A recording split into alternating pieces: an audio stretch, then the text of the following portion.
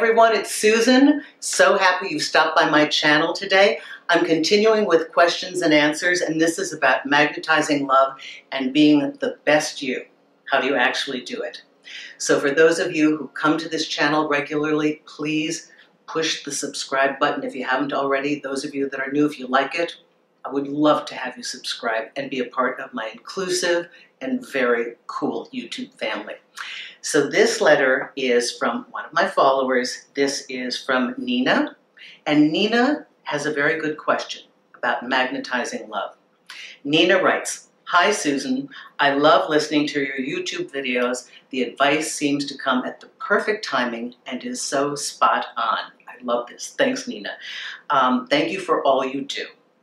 I often hear people talk about working on yourself to become the best version of yourself for your next partner. My question is, how do you actually do that? It sounds great in theory, but nobody actually talks about it in detail and what it actually means. Nina, this is great. You know, you're right. We don't break it down. And if you've been following my videos, you know my number one thing is I break it down and break it down and break it down, because that way it's repeatable and that way it's actionable. So here's what I have always done long before I was ever in this field. When a partnership would end, whether I ended it or the person ended it or we just grew apart and it was completely mutual, I remember journaling, which I was a handwriter. You know, this computer thing is rather new for me. That was my comfort level, and I would really analyze everything that happened in the relationship. I would start with the same things that I tell you guys to do. I'd start with what things worked for me. But mostly what I would do is diagnose the patterns of what I experienced, meaning how my partner interacted with me and how I chose to interact with them. And I would do a very self-revealing and honest diagnostic on myself, because I've always wanted to grow and I've always wanted to learn. And I just, you know, you can't get that in a book. You've got to know yourself. They can tell you, know yourself, know yourself. But the way you know yourself is you take an honest look.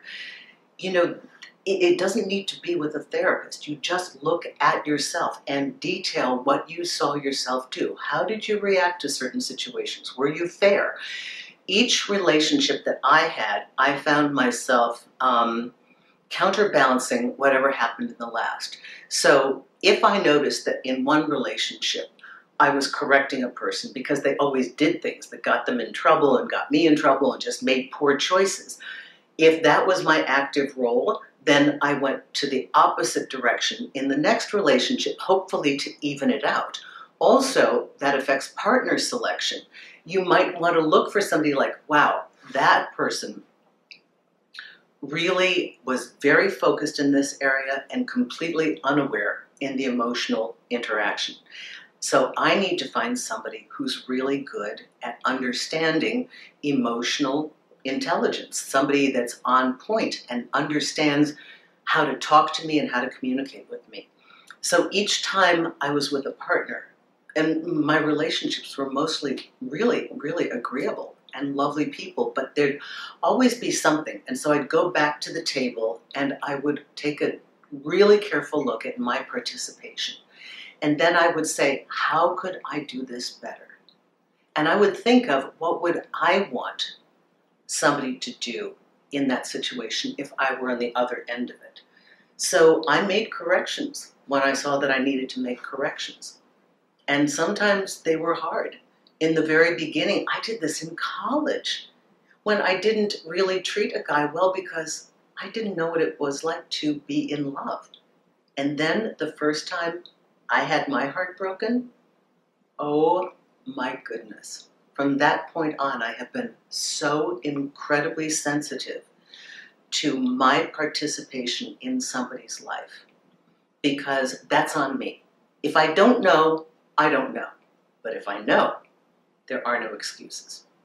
So that's why having impeccable behavior, regardless of what they're doing.